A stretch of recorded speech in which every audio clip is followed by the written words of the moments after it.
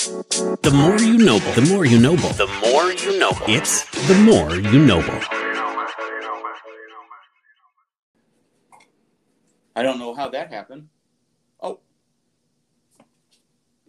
Hello, everybody.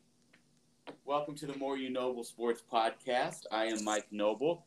On Twitter, at @more_noble. I'm joined here with Caleb Noble. Again, I'm not even going to give his Twitter handle. We know it's garbage. It's something about salsa verde or verde salsa or whatever it is. Thanks for joining us. Look, we are incredibly excited as we have a special guest with us today. And we have the Cardinals game here on the screen, and we're doing this in pretty tense times right here. First of all, really super excited to have our first guest. He is the lead writer of the League Winners at theleaguewinners.com, has his own podcast called The Fantasy Newsroom, and is currently working on a new series over at League Winners to help prepare for the upcoming football season. Fantasy guru, Hazelwood West alum, and the original driver of the Phoenix Suns bus. Bandwagon bus. Matt Seward. What's up, guys? How are you guys doing tonight? What's up, buddy? How are you? I'm awesome. I'm excited to be on, and after the trying night of last night, and then Gallegos blowing that lead just moments ago, it's been a rough 24 hours. Whoo, man! Let me tell you what. Like, Sosa makes a pretty nice play there. I'm not even paying attention to what's going on. I think Caleb is not worried about the podcast right now. He seems to be really tuned in on the Cardinals. I thought we had this one. We could be sitting 6 games out as of tonight, but, Well, we're not, so win this one. Right. How's everything else going? It's going well. Everything is in motion. I'm planning on going back to school, and outside of that, I'm super excited for football season. Oh, 50 days, buddy, 50 days. We'll get to football here in a little bit, but it's hard to believe that that's not 7 weeks, right? 7 weeks, and then tomorrow night, Thursday night kicks off. What is it, the Buccaneers and Cowboys? Cowboys, yep. Oh! Is it at the Jerry Dome? Jerry World. Yep.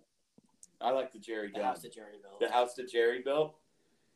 All right. Okay, hey, first of all, let's get to this right off the bat because, like I said in your intro, the original bandwagon bus driver of the Phoenix Suns back when they were garbage and you were sitting in room 261 in my speech class and you kept telling me, just wait, Noble, just wait. Hey, kudos, shout out to your boys. So close, but that had to be an awesome ride for you. Yeah, it was super fun. I actually didn't expect it myself. I was expecting a good run, but not anything that I witnessed this past 3-4 weeks, even 6 weeks now. But it was fun, and I really couldn't have picked a better team to lose to if I had to. I respect Giannis, and watching the Bucks lift the trophy up for the first time since the 70s, it was really nice to see. So Devin Booker will be back. I know he will. I'm not too worried about it. Outside of that, I can't believe Chris Paul. I don't know what else to say.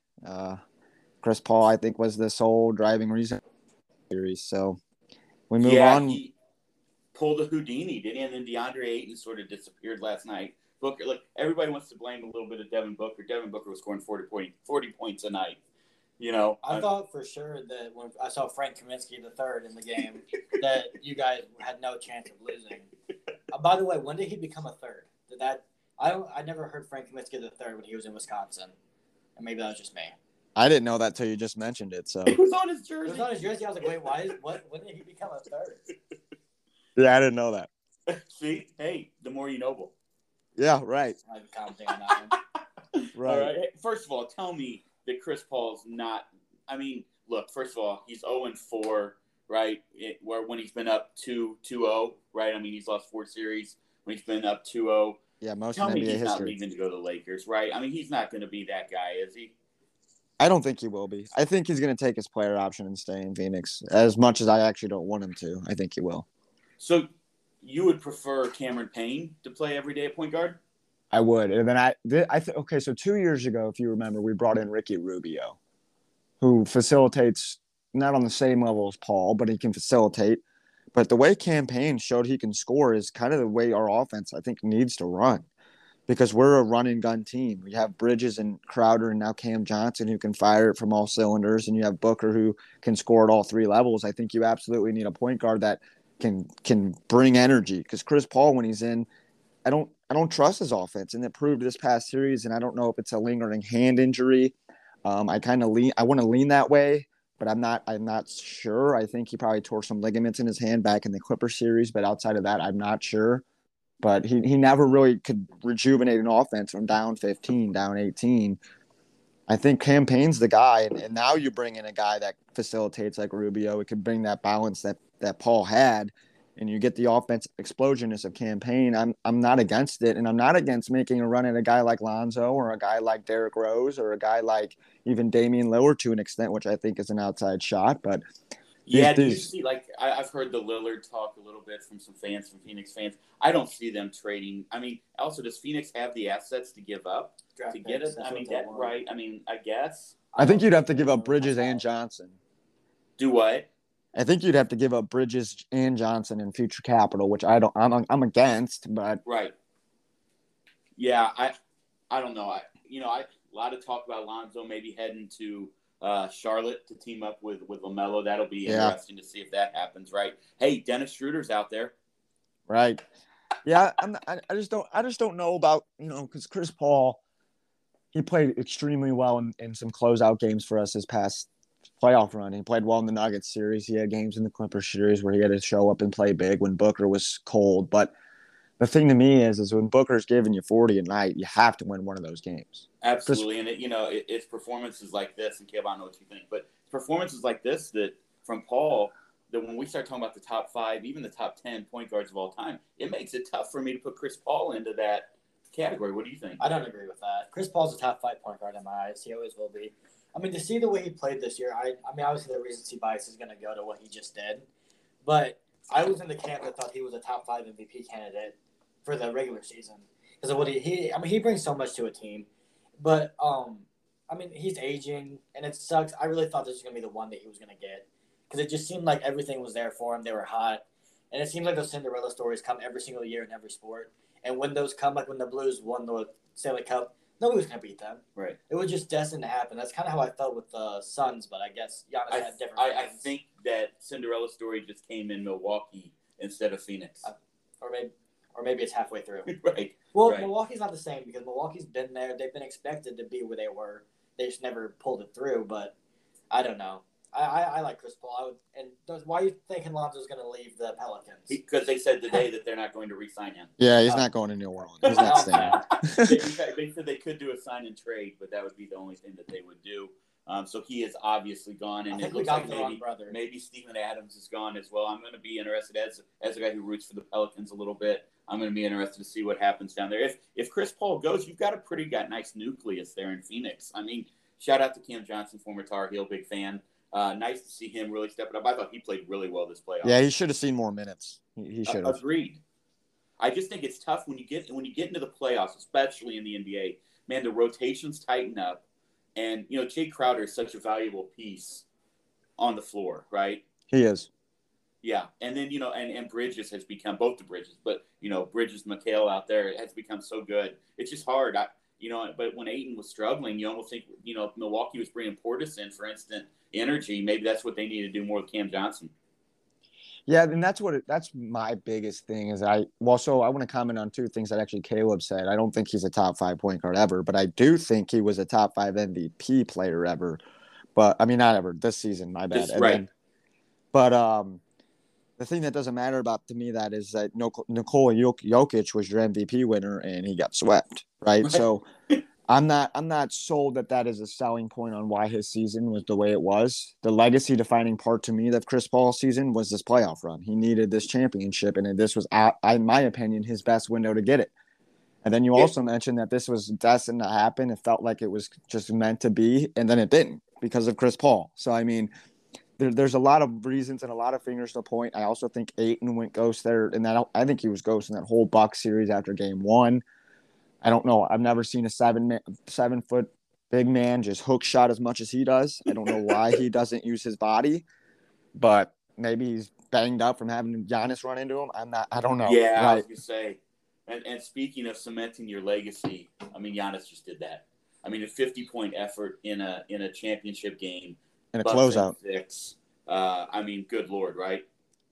Yeah, I think actually more legacy defining for Giannis than it probably was Chris Paul, because I don't think Chris Paul was ever going to get into that upper echelon, that top 3 of all time, or point guards wise. I think Giannis could go into the top 5 all time ever if on this track record, right? Hey, don't you all believe that they really screwed up by not putting Giannis in Space Jam? Yeah. Why wasn't he the guy? I mean, yeah, right. We're gonna put this bum-ass LeBron James in this, from what I've heard from everybody, awful movie. Let's get somebody with a little more like pizzazz, and let's get Giannis out there, right? Let's get Ja Morant out there. Let's get Zion in the in Space Jam, not LeBron. No, I agree with that. And you probably don't have to do all the hooking and the wiring for LeBron to do all those dunks. Giannis can probably just do them. Right, exactly. I mean, but what a performance. I'll tell you what I loved. Caleb and I talk about this on here, but we talk about it a lot. We are massive Drew Holiday fans. So while I was rooting for Phoenix, I was super stoked to watch that guy get a ring. Yeah, man. So coming into the series, I for sure thought the Suns were just an all-around better team. I sat there and I thought it out, and I was like, the only way that I think the Bucks can win this series is if Chris Middleton and Drew Holiday both get hot, because I think they're going to need them both. Right? You're going to get a Chris Middleton. It's going to happen. A Chris Middleton 40-point game is bound to happen in a 7-game series. A Drew Holiday defensive shutout's bound to happen, right? So you just got to play with the grain and hope to beat it. Yep. And every time it happened, we lost. Yeah, and it seemed like for the first couple games they had PJ Tucker, who I guess beat former Rocket in every round to get former Sun as well to win a championship. So it was pretty interesting to see that. I knew that the Suns were in a little bit of trouble when I heard Kendrick Perkins predicting you guys to win, because that dude is wrong about nearly everything he says. I love him though. I love Big Perk. I'm not gonna lie. I like him. I think he's fun, but you are right. He is wrong on almost everything he ever says. Like, he started saying something 4. I was like, uh-oh. No, I didn't think when it was going back to Milwaukee, and I'm sitting there, and one of my, Ethan, Mr. Noble, you might remember Ethan. He's a big Suns fan as well. He was telling me, "Oh, dude, this series is over. It's over." I was like, "Ethan, literally, we're going back to Milwaukee where they're 8-1. The series is not over. We just did what we were supposed to do. Like, that's literally all that happened." Yeah, and I don't want to keep stepping on your Suns here by any stretch, because, like I said, I was rooting for them. But how cool was that scene in Milwaukee last night? Oh, it was awesome. And I saw some videos this morning of Giannis at like Chick-fil-A. And he's just such a likable guy. Like, I can't sit there and be like, "Oh, I can't believe we lost." I'm just like, we'll get him. We'll get it again. Right. So. And as an NBA fan, and I have a lot of buddies who give me a lot of crap for being an NBA fan, I think it's awesome to see a non-super team win. I'm glad the Nets didn't get there. I'm glad the Lakers didn't get there. It was fantastic to see Phoenix and Milwaukee in an NBA final. That's how every sport should be. Super teams need to be done in every sport. I'm sick and tired of LeBron and Kevin Durant. I want them both to retire tomorrow because they started this shit and it just keeps going. It really, really makes me mad. Everyone talks about the Bulls. Dennis Rodman was widely known as like done before he got to the Bulls. Now he's got this huge legacy of that being a super team. It was a super team because Michael made it a super team with his play. Right. It wasn't a super team because he said, "Scotty, get over here." He didn't go get Barkley. He didn't go get Bosh and Reggie Miller. He didn't go get Bosh and LeBron to come to South Beach and make an HBO fucking special about it. He was just better than everyone else. Yes. And now we've got these guys, and thank God they finally did it. Like, that's what I wanted Damian Lillard to do, and I still hope he does, because he's been way against the super teams forever. Right. And I want him to get a ring because there's something respectable about that.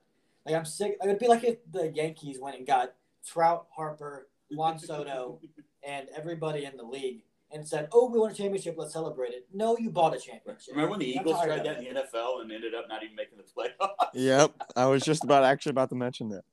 And I do think if Lillard goes to Phoenix, like, let's just think outside the box, which I agree with Caleb. I don't think he's leaving Portland. I don't either. If he does, I don't consider that going to a super. Like, I don't consider that a super team. But I would love to see Dame and Devin Booker in a backcourt every freaking night. Oh, I think it would be a super team. I mean, yeah, but I don't consider, like, I don't know, like when Durant went to Golden State, or when Harden and everybody went to Brooklyn, or when LeBron just keeps recruiting everybody. CP3 is going to the Lakers, and here's the thing, I'm okay with that because all that means is the Lakers aren't going to win. I don't think I hope he doesn't. And does stop disrespecting CP3 first. I'm just, hey, all I can talk are facts. I can only speak on facts. Has he won a championship? Is he the only player on the No, court? it's a yes/no answer. Imagine trying to win a championship. Has he won a championship? Imagine trying to win a championship with DeAndre Jordan and fucking Blake Griffin throwing soup in people's faces that are working around the clubhouse. That wasn't the question. Has he won a championship? No. So he's not going to. So wait. I want him to go to LA. Wait, I want to say something. I have a question, Caleb, because he makes a great point. He was also in Houston when they were going to the best team in the conference against the Golden State Warriors with James Harden and lost. Yeah, James Harden's the worst playoff player to ever play in the playoffs. That might be Chris Paul. I mean, Chris Paul, it might be Chris Paul. Okay, it's not. You want to know why it's not? Chris Paul got to the finals. James Harden doesn't even know how to score a point. He can't make a three in the playoffs. Yeah, he was pretty It's bad. the craziest thing I've ever seen. Also, he turns from fear the beard to just like complete utter trash. How was he fat one day in Houston, got on a plane and flew to Brooklyn, and then he wasn't fat anymore? I think he ran to Brooklyn. I think he ran from Houston up to Brooklyn. And then by the end of the year, he was kind of fat again. Yeah. I don't know what he does. I think he just eats In-N-Out burger all the time. Maybe. Do they live in Brooklyn? No, he ran to In-N-Out. He went to Katz's Deli in New York and ate a bunch of pastrami sandwiches is what he did. Did I get that? Sorry, that sounded good. Walk-off win, Yachty. There we go. All right. Sorry, we got really excited. Sorry, we apologize to all of you. Keel might have just blown your ears out. I apologize. I'm not really sorry. All right. Just a couple more NBA things I wanted to talk about with you. Next year, how do you see this draft coming up? Was it next week or is it in two? When is the draft? Is it next week or 2 weeks? A week from tomorrow. That's why I thought, how do you see it playing out? You see anybody that you think is an absolute difference maker in that top 5 or top 10? What do you see there? I think Cade Cunningham's a difference maker.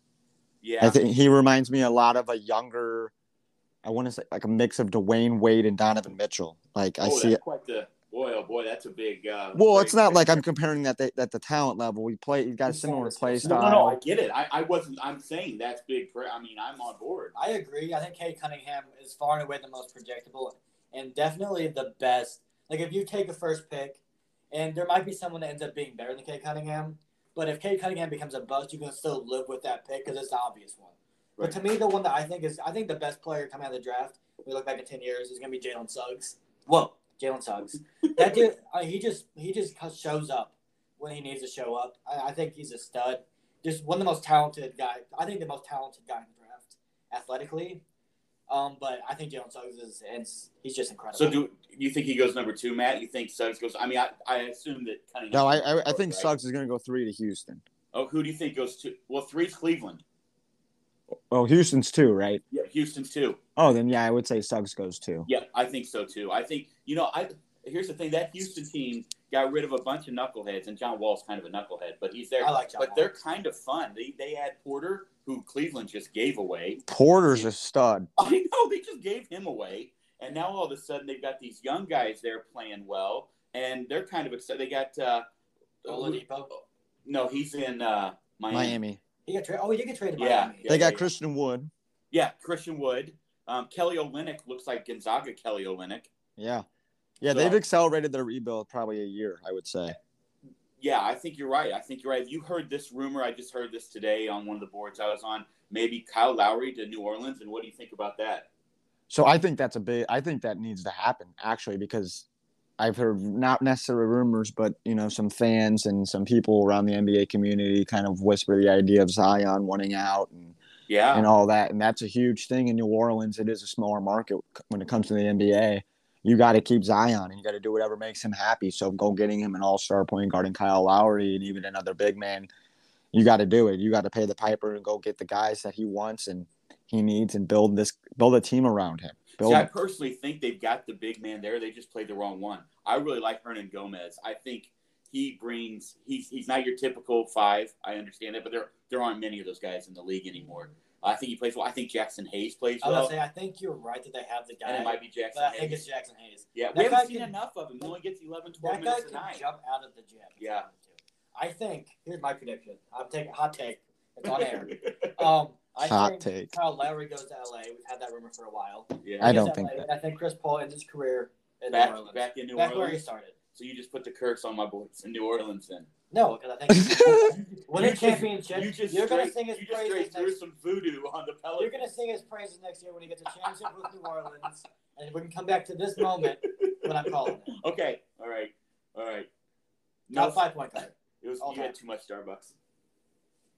I'm intrigued. I'm intrigued by this draft. I'm intrigued by our boy Io here in Illinois to see where he ends up. Yeah.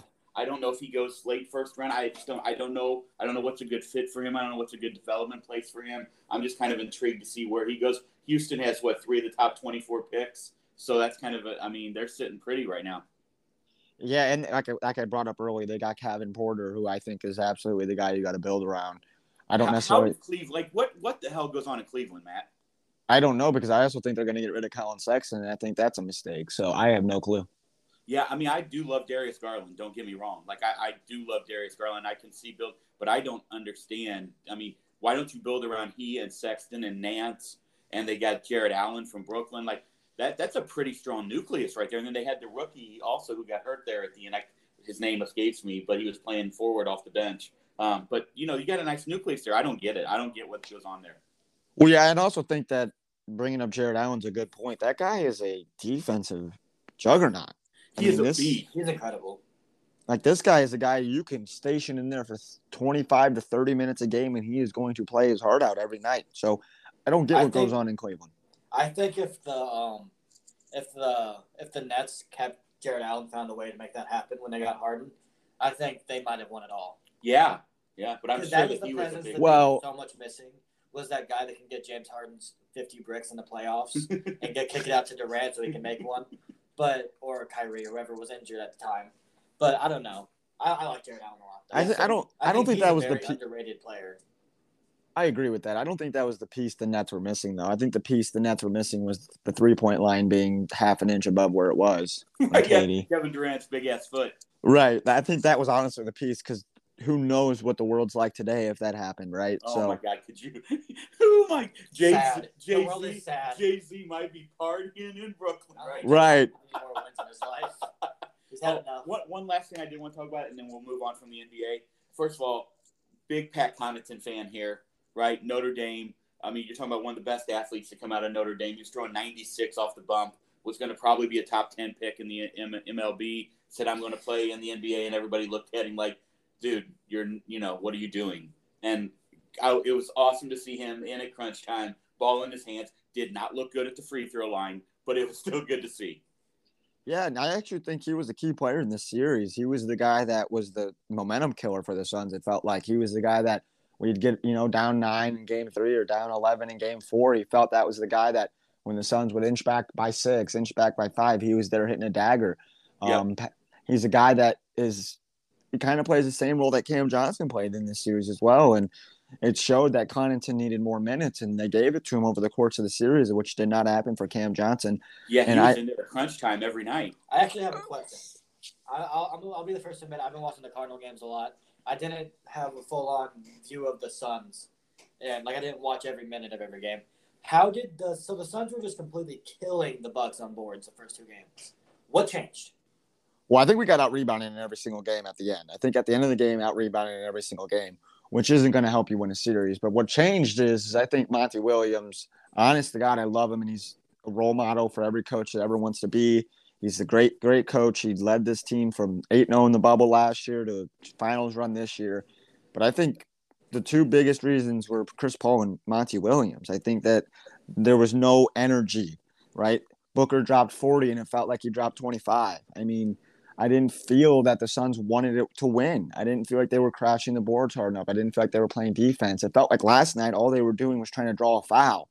It sure did feel that way. I was sitting there and I'm like, Devin Booker, just go. Come on. I know, I'm okay with you shooting 30 shots a night and you making 10. I am happy if you do that.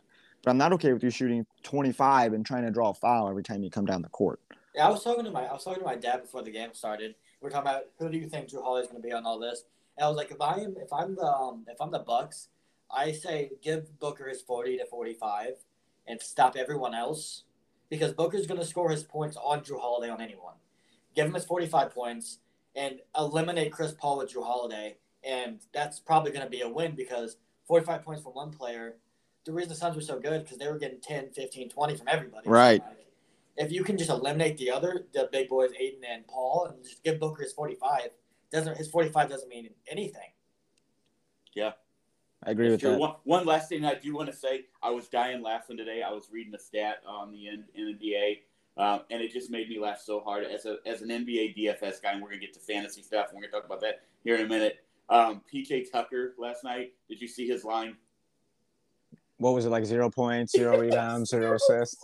He played like 36 minutes. He got a bunch of rebounds, right? He got I'm trying to see if I can find it exactly. If I can, it's no big deal. He had one shot attempt. Nice.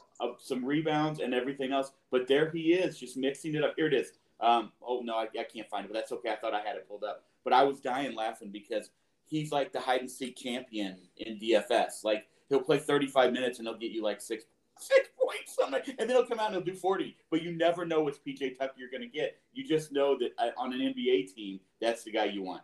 Yeah, with DFS, actually, story, because with PJ Tucker, you better hope he hits like 3 threes in the first quarter, or you're not getting anything from him. That's exactly right. Because, and last night, here it is. Here, you ready? All right. He was a game high plus 13, which is PJ Tucker in real life, right? Right, there you go. One shot.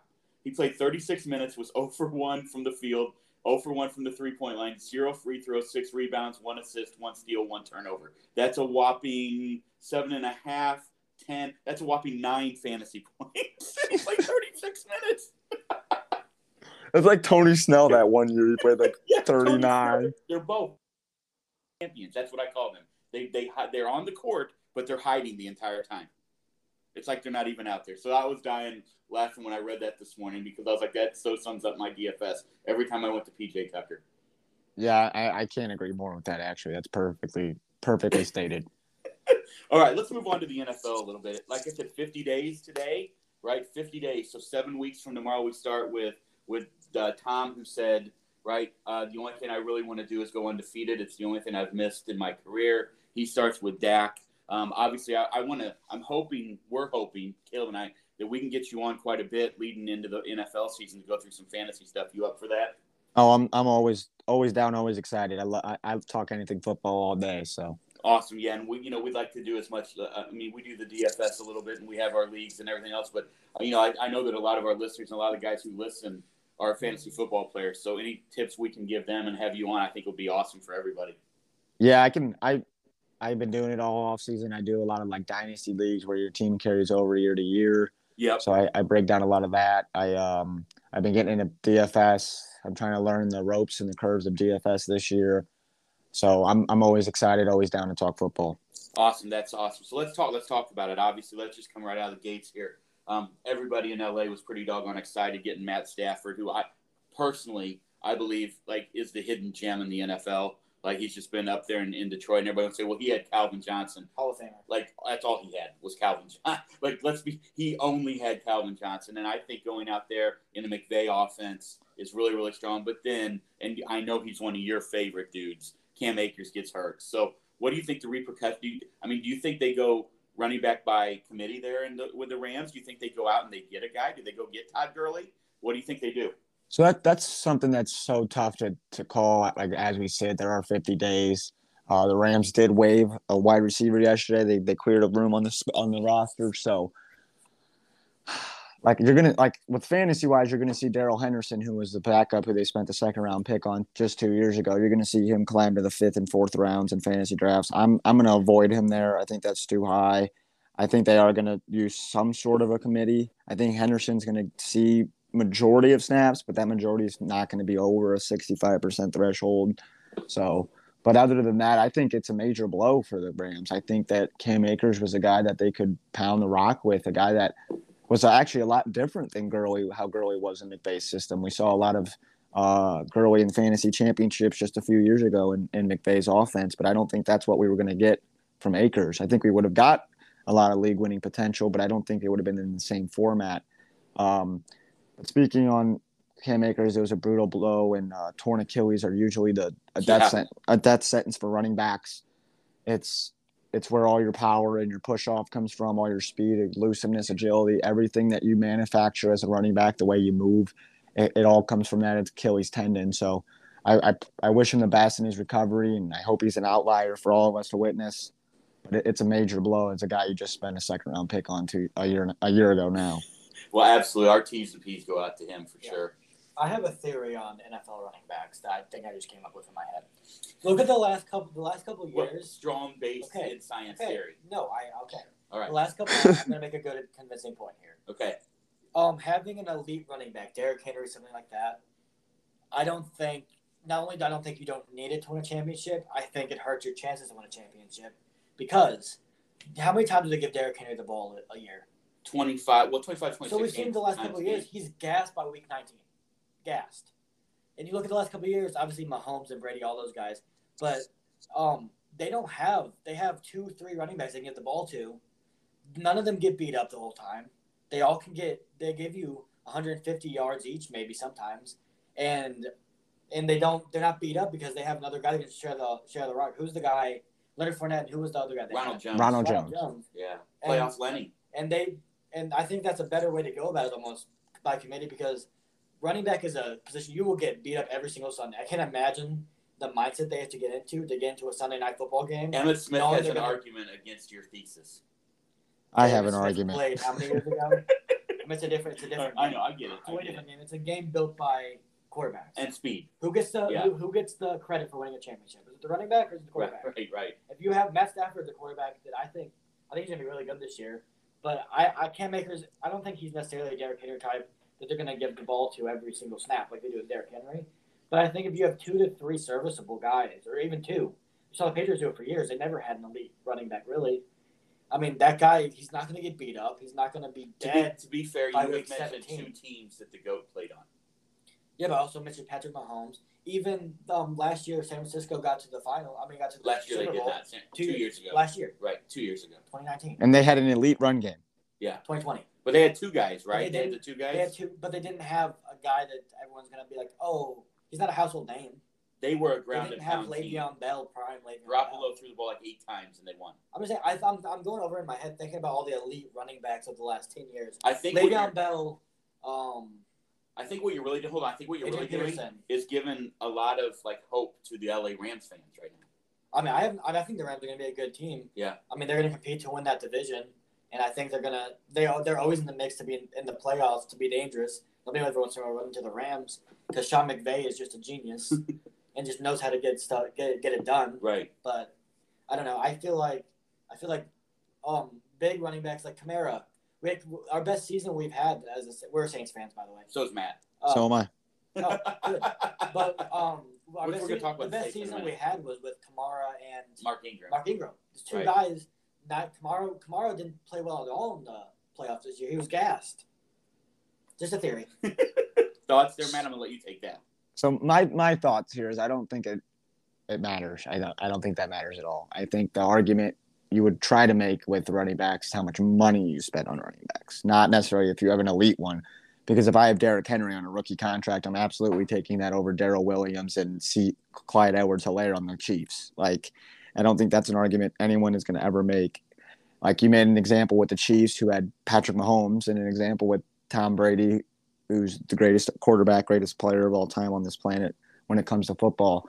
I don't see how that's a plausible argument. Tom Brady also did have elite run games in New England for multiple of those Super Bowl runs. I was going to say Clyde Edwards-Helaire over Derrick Henry. Right. But what I will say is I will take Clyde Edwards-Helaire and another B-type running back, 2 B-type running backs over 1 A-plus running back. That's what I'm saying. Not individually one over the other. Ideally, what I'm saying is Derrick Henry over the course of a long playoff. Derrick Henry should get 2/3 of the touches he gets throughout the season, and they should have another guy that can just get a third down. Not a third down guy, he's a third down guy, but a guy to get you a chunk of yards and just take some of the hits away from Derrick Henry. Obviously you want an elite running back. Everyone wants an elite running back, but you get that guy and you compare him with another average guy that can take just 50, 60 hits off of him from the year. I mean, I don't know the difference that can make, but I imagine it can be pretty dramatic. Absolutely. I do agree with that. Well, I think that falls more on coaching than it does Derrick Henry, though, because if Derrick Henry is going to tasked to carry it 330 times, I'm not blaming that on Derrick Henry. Oh, I'm not blaming Derrick Henry for anything. Right, yeah, I know you aren't. I mean, I'm not going to blame – oh, my gosh, what's his name? What's the coach for the Titans? I'm blanking. Mike Vrabel. Some of my favorite coaches. Mike Vrabel. Yeah, Mike Grable knows more about football than most people that ever live. But I think that Titans team is going to be really, really good if they have. I do think Derrick Henry and another guy that can just take some. I think to support your thesis, you might. What do you? And you can chime in here in just a second, Matt, with this because I'm interested in what you think. I think Henry might not get as many carries this year. You've got Julio. You've got Brown. I mean, you've got a lot more weapons there. Right. So, what do you think about that? I actually disagree. I think he goes the other way.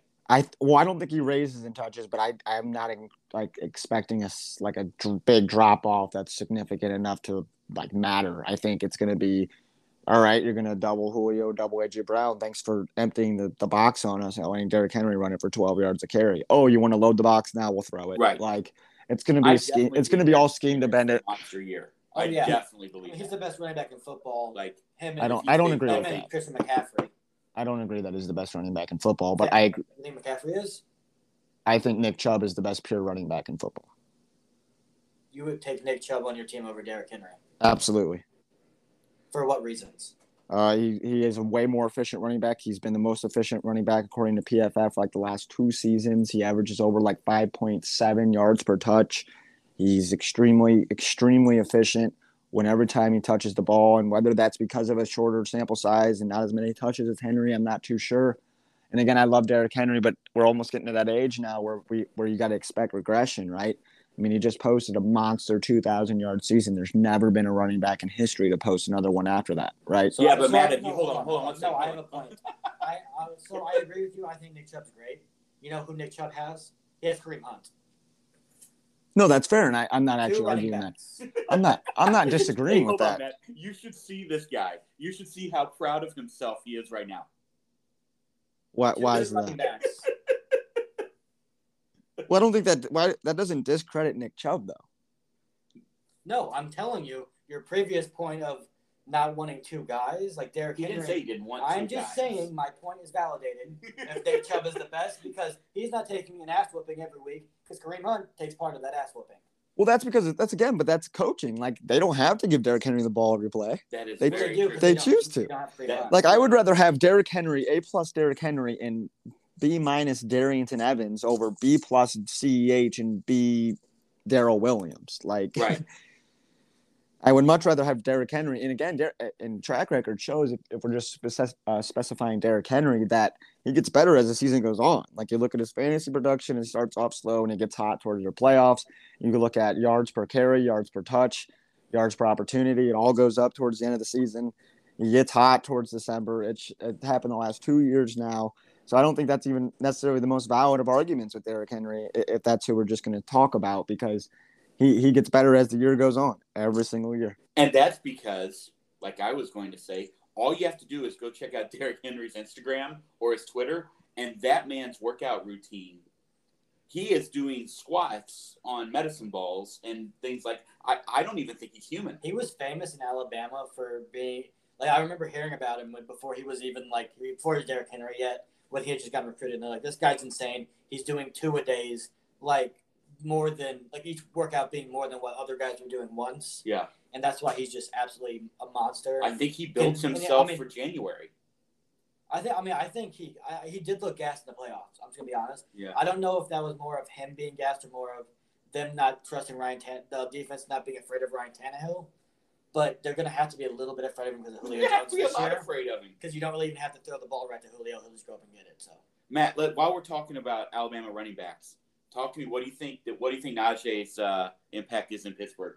Because I think it's huge. Camp today, looking svelte. He did. Right? He looked pretty good. He looked great. Podcast. Sorry, go ahead, Matt. I want to say that I think Najee is going to be this year, especially. I think he's going to be a good value in fantasy, but I also think he's going to be a good value in real life football. You saw that Pittsburgh team struggle without their run game, right? You had Big Ben having to do 2-yard dump offs all damn day because you didn't have a running game, right? So I'm a big fan of the pick. And then they addressed tight end again, which I like Pat Freiermuth from Penn State. So I'm a fan of what they did in the draft. I think Najee's going to have a big impact on that whole offense. I think it's going to open the field up for Chase Claypool, who shined as a rookie. I think it's going to open the field up for Deontay Johnson and Juju Smith-Schuster, still one of the best receiver cores in football. So I think this offense is going to be another tier up, and I don't think they lost too much on defense besides maybe a Bud Dupree, who you got Melvin Ingram now who can play that rotational outside linebacker. So I'm not too sure that the Pittsburgh quiet and the Pittsburgh sleeping right now. I think they need to wake up. I think that AFC North is going to be pretty doggone interesting. It's going to be a dogfight. You really, I mean, legitimately, you've got, and I'm really, my dude Joey Burrow, what he can do coming back from that terrible injury. Well, so I'm a big T. Higgins fan. I have been since he came out of college, and I loved what he did with Burrow. I loved everything that's kind of going on in Cincinnati. I hope he comes back from that injury ready to play. But man, he could not have picked a worse division to play in. I mean, you got the Browns, who I think are the second best team in the AFC behind the Chiefs. I think you got the Ravens, who are the fourth best team in the AFC behind the Bills. And then you got the Steelers, who are going to be a sneaky wild card team, who are going to play hard defense. They're going to run the football, and they're going to play gritty football. They're going to beat you up. And then you still got Tennessee, you still got Buffalo, you still got Indianapolis, right? So the AFC is just a brutal place to be. Right? And you've got San Diego, a healthy San Diego. Oh yeah, exactly. That would be, if I was in Vegas, that would be my dark horse Super Bowl pick. Apologize, by the way, to all of our listeners in San Diego. I did not mean to do you like that. Yeah, Los Angeles. I went with the flow. My apologies there. I'm really intrigued to see Chase back with Burrow. That's what I was gonna say. Yeah, last time Jamar Chase and Joe Burrow on a team together, you saw what happened. I think if you're a Bengals fan, and I am not, I do like to watch Joey play. Joe Burrow, right. I think if they go, I mean, this sounds terrible, but if they go 6-11 or 7-10 this year, I think that's considered major progress, right? So weird to hear. It really is. I'm not used to that. I agree, actually, because if they can pull out 7 wins in that division, I would be ecstatic for their future. But the problem I have, and not to hate on your guys, Joe Burrow, but the problem I do have with Joe Burrow is I need to see him progress with downfield throws, especially with the wide receiver core he has now. Like I'll beat the drum all day and night for T. Higgins and how he played in his rookie season, one of my favorite players in the NFL. You just added a superstar. I mean, you added Jamar Chase, who I think enters the league as already going to be one of the top receivers in football. We're going to see a Justin Jefferson-esque talent already entering the league. So I'm all for the Cincinnati offense. I need to see the defense come together. I need to see them beat up Pittsburgh and beat up Baltimore and go to Cleveland and beat them. I need to see some progress with Joe Burrow himself, because even before that leg injury, I was not sold that he was going to be the next star or superstar in the league. Don't you? I don't think we're ever going to be able to see Joe Burrow's down the field, like, long game. We're never going to be able to see what it can be until he gets guys that can stop him from getting killed every time. Yeah, he did look every play like he was going to get killed. You can't be afraid of getting hit, which obviously he shouldn't be anyway. But he doesn't even have time to look to – it seemed like every time he was dropping back and someone might be open, who knows if you're going to hit him, it seemed like he was just getting demolished. Yeah. Like, to the point of where there were memes about him not knowing how to take a hit. He was getting hit more than he's ever gotten hit. He had refs telling him, hey, you might want to, stop getting hit. No, yeah, and I agree with that. I think the offensive line is still a major concern in Cincinnati. I think, honestly, so back in April before the draft, I tweeted out to all my followers on Twitter. I made a bet with them. I said, if the Cincinnati Bengals take Jamar Chase, I'll shave my head, because I was sold that they were taking Penei Sewell, who I still think they probably should have for a realistic rebuild. If you want to give Burrow the time, you had Higgins, you have Tyler Boyd, you have weapons. I think you should have got Penei Sewell. So I ended up having to shave my head. But well, shout out to you for following through. I'm not sure about this, so I'm going to ask you just in case you know. Did they take offensive line heavy in rounds 2 through 5? They did take an offensive lineman in, I believe, was it round 2? I know they took one in day. They took one in day 2. Yeah, I can't remember. The name's blanking right now. Yeah, I almost think they should. And actually, from what I heard, a really good. I almost think they should have gone at least 2 or 3. If you're going to take Jamar Chase, and I'm always a guy that says take the best player available, because there's the offensive linemen a lot of them come out of nowhere. Just like they're except not always for your best. Well, yeah, Sewell's going to be incredible. Yeah. You're Quentin Nelson. Right, exactly. Quentin Nelson, yeah, Frederick. Yeah. But I think, if they could have taken just 2 or 3 in that rounds 2 to 5, 2 to 6 area. I think they did just take like value, like guys that may not be the pancake blocker of the century like Sewell is, and just give some kind of stability to the team. I think that, like, you look at the Browns, they rebuilt that offensive line fast. Well, every coach says Really you fast. start with the line and you build back. So on both sides of the defense. But the Browns went out from on both being sides one of the of ball. Baker Mayfield getting killed to this year had probably the best offensive line in football. Yeah, they have this. I do think they have the best offensive line in football in Cleveland. But outside of that, they do have Jonah Williams returning from injury this year, and since he was their first round pick back in 2019, it was so they got him or 2018. Sorry, he played decent in 2019. We were hoping to see another step for progression back in 2020 before he went down and got hurt. So he'll come in, he'll stop that left side from opening up as much. Billy Price, we're still hoping to see that breakout from him entering his, I believe, age 25 season now.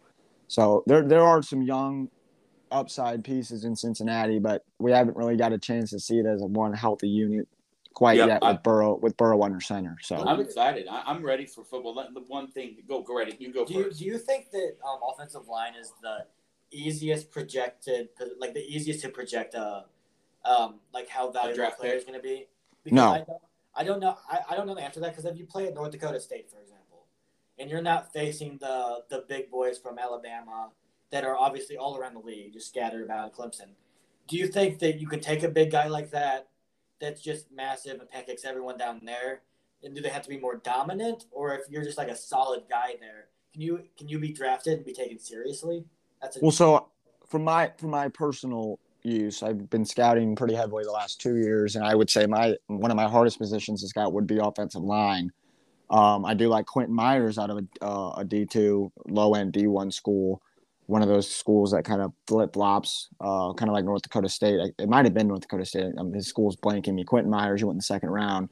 I do like him a lot this year, but I feel like offensive line is a little stagnant, and that's why I thought Penei Sewell would have been just an instant lock. Like, you could have moved Jonah Williams back to right tackle, which he played in college, and then sat Sewell at left tackle and never had to worry about it again for probably the remainder of Joe Burrow's career, right? That's what I was kind of thinking too, because I thought Sewell in the draft was the guy that you can take and without a doubt know he's going to be very, very good and valuable from the moment he steps on that field. I think he's a game changer, and I think Jamar Chase is up there with him as well. But there are a lot of guys taken before Sewell, and I was like, yeah, he's really talented, but I don't know if he's as big of a lock to just be dominant at their position as Sewell is, in my opinion. Well, I agree with that. I think Sewell's more of a lock to be an elite tackle than Chase is to be an elite wide receiver, and that's just because I think we're entering a league where I could obviously name 20 elite wide receivers. Like, I think we're entering that day and age where Mike Evans is still an elite wide receiver, and he gets thought of as like the top 20th wide receiver in football, right? So there's a lot of good weapons out there, right? This year you had guys like Curtis Samuel hit the market who you could have gone and signed. You had Antonio Brown, who was still out there, who I think Tampa Bay is I think they might steamroll everybody they might play. So I don't know. I'm really interested to see how the 2021 draft shapes out, because to kind of shift topic a little bit, I had Justin Fields ahead of Trevor Lawrence as one of my scouting grades. I had Justin Fields as my quarterback 1 out of college, and he fell all the way to 10 in Chicago. So, yeah, that's going to be – I'm intrigued to see what they do there. All right, just a couple other NFL things really quickly. The Saints, right? They obviously say they're having an open competition, as we are all sitting here as Saints fans.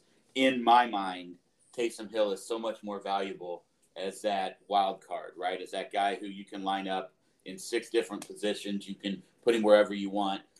Jameis looks great. Looks like he can throw the ball. He's got one of the best offensive lines. Do you think this is actually, again, we got Sean Payton. He's never going to reveal his hand, right? And a lot of people out of New Orleans recently saying they think it's Taysom Hill's job to lose. I don't know that I buy into that. Are we dealing with a Steve Spurrier? Like we got Chris Leak and Tim Tebow, or what are you going to do here in New Orleans? I would start Taysom Hill. Really? I would comfortably start Taysom Hill. And here, this is the reason why. I think that the Saints are about to be a defensive-oriented team this year. I think that the defense didn't lose too many key players. You're going to have Cameron Jordan. You're going to have Marshawn Lattimore, hopefully. You just paid Marcus Williams big money, right? So I'm not sold that Jameis Winston is the guy for the job. And I think that Taysom Hill is a guy that's going to manage the game. He's going to feed Kamara. He's going to feed Michael Thomas. He's going to feed Adam Troutman. He's going to feed Traquan Smith and Marquez Callaway and all them boys. So I'm not sold that I want a gunslinger who's going to turn the ball over and a quarterback when we're going to rely heavily on our defense to win football games. I understand that. I think you have to score points when you're in the same division with an improved. Obviously, you got Tampa there. You got an improved, what I believe is going to be improved Carolina team. Atlanta is going to. I still think Matt Ryan can still throw the ball around. I just think you're going to have to. I know that the defense is strong, and I love that. I would love to see Jameis get behind center. I understand exactly what you're saying, and we are massive Taysom Hill fans, so I like him wherever he lines up. I just feel like when you are preparing for an offense, like for the whole week, and you don't know where Taysom Hill's going to be, that's a lot harder than knowing that he is under center every play of every game. Okay, I've got 3 things. Okay, 3 quick things I just said. One, Jameis Winston, I think, obviously he had that crazy 30-30 season, 30 touchdowns, 30 interceptions. That's almost hard to do. Like, honestly, I don't know how he did that. How you can be so talented and so just mind-numbingly bad at times. But Bruce Arians' offense is a very high throw the pass, hope we catch it offense. And obviously Tom Brady fits that perfectly because he doesn't turn the ball over very often. That's one. 2, I kind of think almost do a Kevin Cash-like thing with them. See who you're playing on that week, and if you've got a defense that struggles with containing a quarterback, I mean, Taysom Hill's the way to go. Get some read options going, and if there's a team that has a lot of really good quarterback spies out there, it almost eliminates Taysom Hill's value because Taysom Hill's value is not as a gunslinger. You don't want Taysom Hill throwing the ball every other down. So I think you kind of gotta feel it out for a little bit. Maybe. I mean, obviously, preseason is going to be a big thing. And Trey Hendrickson, I think, is a huge loss for the defense. Because Trey Hendrickson, he was so dominant. He go to Cincinnati? Yeah. Yes. Yeah. He was so dominant that he made them have to come off of Cam Jordan a little bit. You couldn't just pound Cam Jordan. You had 2 guys that could get to the quarterback at any time. You still got Double B down there. You saw how, when he was injured and he was not at 100% against Tampa Bay, you saw how easily they contained Cam Jordan. And Trey Hendrickson from the other side, that game I think could have gone a lot differently if Trey Hendrickson was there. And they didn't really get anyone who can replace that value, I don't think, from a defensive standpoint. So I think I agree with that. I think Trey Hendrickson, it was a big piece for us, but I just don't think it made money sense to keep him. I think we have Marcus Davenport, who we really have not given a fair share of snaps to see what he has. We just drafted Peyton Turner from Houston in the first round as another outside rusher. So we got 2 guys there that can play rotational snaps and see who's better to force that other side. I think the more important thing that's going to be the entire season for the Saints is how well they fare at home. I think that's the one key advantage I see in every time they're at home is that the Saints can win at home. Yep. And we saw with Taysom Hill, he went 3-1 last year as a starter. He lost to Philadelphia in a game where Jalen Hurts went Pizzuko, right? So I like Taysom Hill as a starter. I really do. And we need to win football games, right? And to beat Tom Brady and the Buccaneers, you got to win in the trenches. And I think on both sides of the ball, we're going to win in the we can win in the trenches. So I don't see us as a Super Bowl contender this year with either at quarterback. And it hurts me to say that after 4 years, we should have kicked the door down by now. But I feel that the Saints are going to compete. And I feel like they're going to be a wild card team this year, and they're going to give it their all on defense. And that's just how they're going to have to play. I'll tell you what I love as a Saints fan is no one's talking about them. And if there's anything I know about Sean Payton, like that man, like if I were going to have another son, I might name him Sean Payton Noble. Like if we're going to be honest. He kicked an onside right. Second half of the Super Bowl. Against Payton. Like, he's a so psychopath. If you just give Sean all he needs is one little in, right? Just one little in, and he just becomes a madman.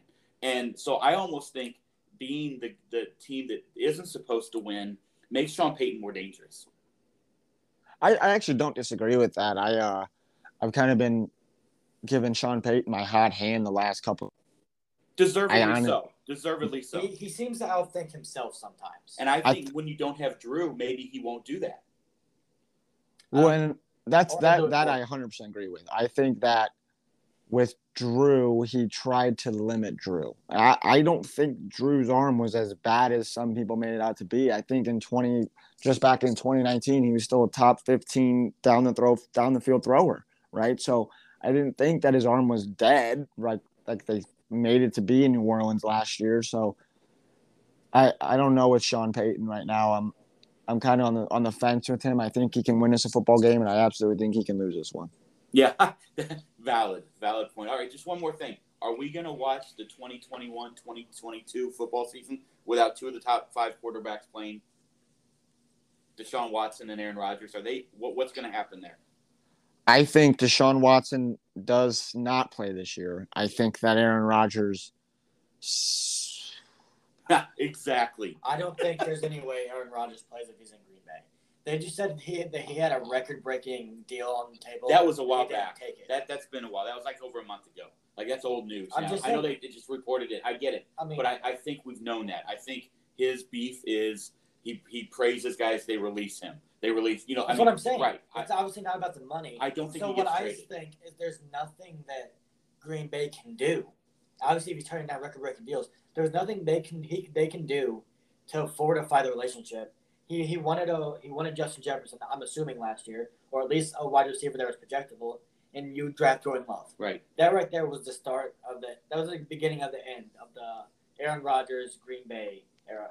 And they've notoriously, obviously it worked out with Aaron Rodgers and Brett Favre, but notoriously not treated their veteran guys, quarterbacks, who two of the best ever, with the respect that I think both of them deserved. Obviously it worked out very well because Aaron Rodgers became maybe the most talented quarterback ever, but it's still a level of respect that I think those two guys have earned and aren't being given in that organization, and it's ridiculous. Matt, what do you think? I think if Aaron Rodgers, it's just one thought, honestly. I think if Aaron Rodgers wants to play football, he's going to have to play in green and gold. I think so too. That's how I see it. I don't see Green Bay trading him. I can try to sit here and pick apart his brain and guess and say that, oh, he's going to play week 1 or he's going to sit because he doesn't care or what have you. But I think if he wants to play in 2021, he's going to have to play in green and gold. And if he wants to play in 2022, he's going to play in Denver. So that's. Yeah, I've heard Denver a lot. I was really hoping New Orleans. Yeah, we'll trade him to New Orleans. Here's the funny thing to me, right? Like, here's what I don't understand about Green Bay. Well, there's a lot of things. One, the whole Jordy Nelson thing, I'll never understand. But what I don't understand is you draft Jordan Love, right? Then you give the keys to Jordan Love because Aaron's not there. But then the news comes out, which actually, like I said, was a month ago, that you offered Aaron this massive deal. So what are you telling Jordan Love? Why'd they draft him? Right. Well, here's the thing, and I actually like Jordan Love coming out of college. I think he's going to be a really good quarterback. But I don't think the Packers have to make a decision.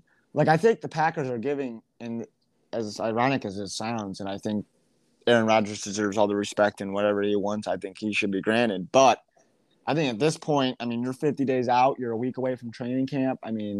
O-line and D-line already reported, I think, yesterday, right? So you're a week out. You got to be ready to play football. You got to make a decision. You can't sit here and twiddle your thumbs hoping Rodgers comes back, right? If I'm game planning Jordan Love as my starter, unless they know otherwise. They know that Rodgers is going to play. Right.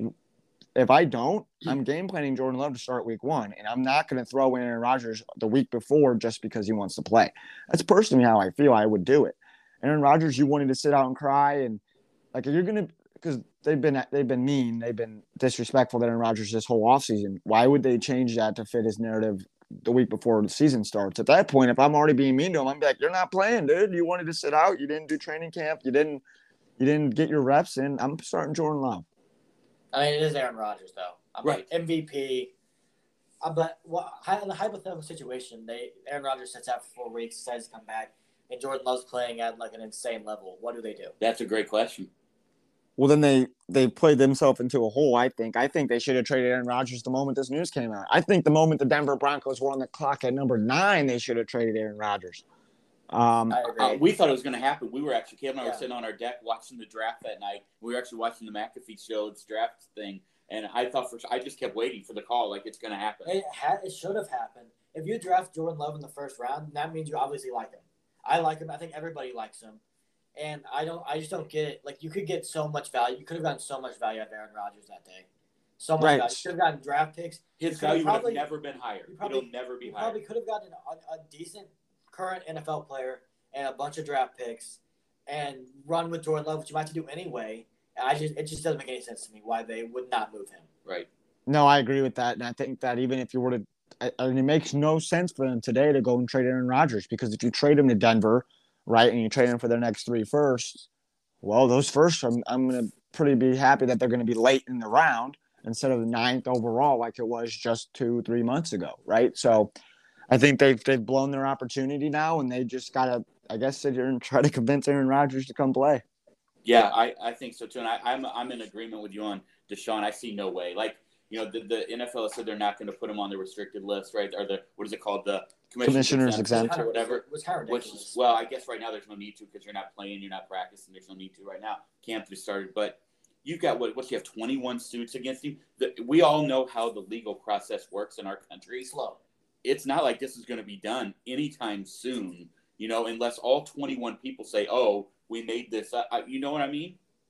Yeah, I 100% agree with that, and it's not even that I'm worried about. Like, let's say that did happen. He still said he didn't want to play in Houston. Like, right. We still have another hurdle after this to get over, and I don't see why Houston would trade him on week 1 or week 2. So I don't see there's a possible way that he plays this year, and it's sad because I think he's the second best quarterback in the league. I mean, if you want to count Tom Brady, I don't even count him anymore, but he's at the other level, right? Right. It's Mahomes and Watson, and Brady's just Brady. Yeah. Right. And yeah, I think with Watson also, like Houston, I mean, what team is going to take Deshaun Watson? I mean, obviously, Rappaport said, I think it was Rappaport. So if I'm misquoting, I apologize. But I think he's the one who said there are teams who are still interested, and their thought isn't to get it could have been Peter Schrager. It's one of those two who said that, and their interest isn't in getting Deshaun Watson for 21, 22. It's for the next 10 years. Right. That's obviously, I think that's a good thought, right? If these legal allegations and legal claims are proven non-guilty, which I don't have much to comment on that, but if they are, then Deshaun Watson's still one of the most valuable pieces in football. I've heard the Eagles, I heard the 49ers before they traded up for Trey Lance, I heard Washington. The Eagles sure seem to be the one that I keep hearing. I don't like that. I think Jalen Hurts is the future in Philadelphia. I'm sold on Jalen Hurts. He had me, you, and Caleb to throw the football to last season. He got Devonta Smith. So yeah, and you know, it's funny that I think everybody, from what I hear, it almost seems like everyone in football feels that way, except the people running the Philadelphia Eagles. Yeah, exactly. Like, exactly. It makes me think even more that he's going to be good. That's right. What a fucking train wreck that organization is. Yeah. They're so atrocious. They killed Carson Wentz's confidence. He's going to be a beast. I think he's going to have a great year. I agree. I disagree with that. In all of football. I disagree with that. Yeah. I think can we talk for a second? All you have to do is manage the game. Why was he so indecisive last year?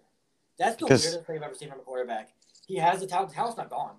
It was just he was second guessing all of his decisions and always making the wrong one every game. It was the weirdest thing I've ever seen. This is what I'm going to say about Carson Wentz, and it's the one thing ever that me and Max Kellerman agree on. One thing ever. Maybe not the guy to put in your back pocket there, Matt. All I'm going to say is he makes 2 hero plays a game. It looks like Patrick Mahomes. But God forbid if he can make up his mind. He and not even that. Like, he just looked different. Like, ever since that 2017 season, I don't know if it was the injuries. I don't know if it was Doug Peterson. I don't know if it was the Eagles or the Philly fans or the NFL fans or his mom. I don't know what it was in Philly. He never has looked the same. Even in his 2019 campaign where he played decent, he did not look the same.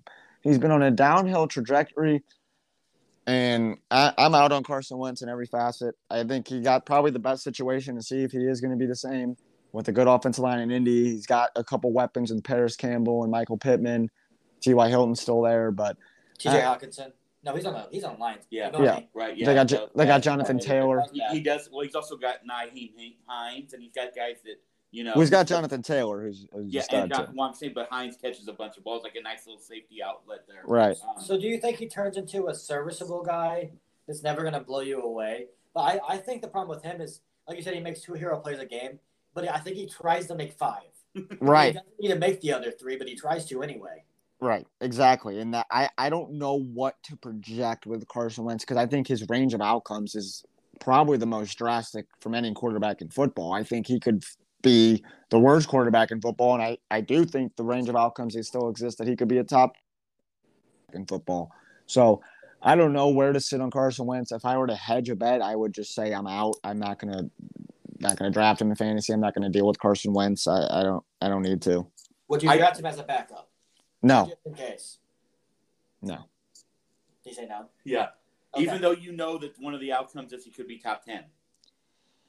Yeah, I don't think so. I don't think I'm drafting him. I just don't like. I think let's separate NFL from fantasy for a second. Right. I think he's like Matt said. I think he's in a great spot in Indianapolis, but that's not a fantasy quarterback dream. It's just not. It's not what it was when Andrew was there. It's not what it was when Peyton was. It's just, yes, he has weapons, and maybe I'm wrong, but they sure seem to be a team that's going to win games. They're going to have 14 and 15 and 16 play drives, and they're going to allow their defense to win the game for them when it needs to be.